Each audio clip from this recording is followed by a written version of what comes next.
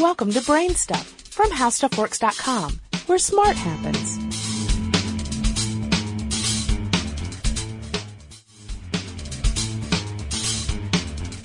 Next week is Shark Week on the Discovery Channel, so today's question is both well-timed and depressing. The question is, how long before sharks start going extinct? It's hard to imagine sharks ever going extinct. Sharks have been roaming the oceans for millions and millions of years. Unfortunately, human beings are putting so much pressure on sharks from so many different angles that many species are already endangered. What kind of human threats do sharks face? Let us count the ways. First, there are habitat problems. Human activities impact every part of the ocean. Carbon dioxide in the atmosphere is increasing the acidity of the ocean. Urban runoff, farm runoff, silt runoff, and sewage all change ocean chemistry and water quality.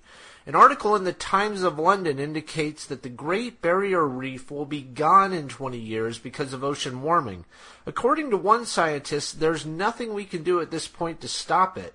With all the reefs gone, sharks take a huge hit.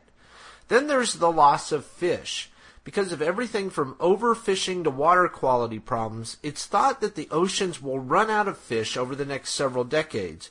With nothing to eat, many shark species will perish with them. Then there is direct fishing pressure on sharks. One article I read this week mentioned that 100 million sharks are killed each year for their fins alone. That is, the shark is caught, the fins removed, and then the still living but helpless animal is thrown back in the ocean to die. If you think back to the buffalo that once roamed the American plains by the millions, you see a direct correlation. The buffalo were hunted to extinction in just a few decades. Sharks will follow that same path if we don't do something. It seems like an impossible problem, and some parts of it are impossible for us to solve as individuals. But if you have any desire to help sharks and other marine animals, there are two things that you as a single person can do.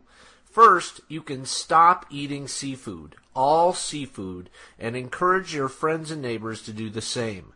Get evangelistic about it. If enough people stopped eating things like tuna, flounder, salmon, scallops, and swordfish, there would be far more fish in the ocean. Plus, it will cut back on the sharks killed by fishermen looking for other species.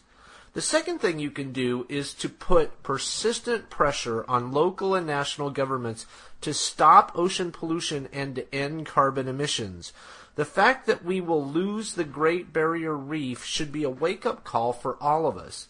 That is an immense tragedy and something that should shake us to our core. Help your government see that this kind of abuse must end quickly. Shark Week is August 2 through 8 on Discovery Channel. See sharkweek.com for details. For more on this and thousands of other topics, visit HowStuffWorks.com.